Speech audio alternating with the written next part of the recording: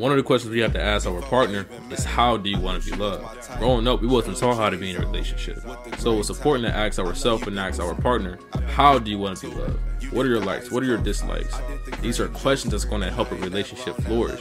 It might not be a successful one, but it will be a great one. Make sure y'all tap into the Monetary Gain and Bryant podcast.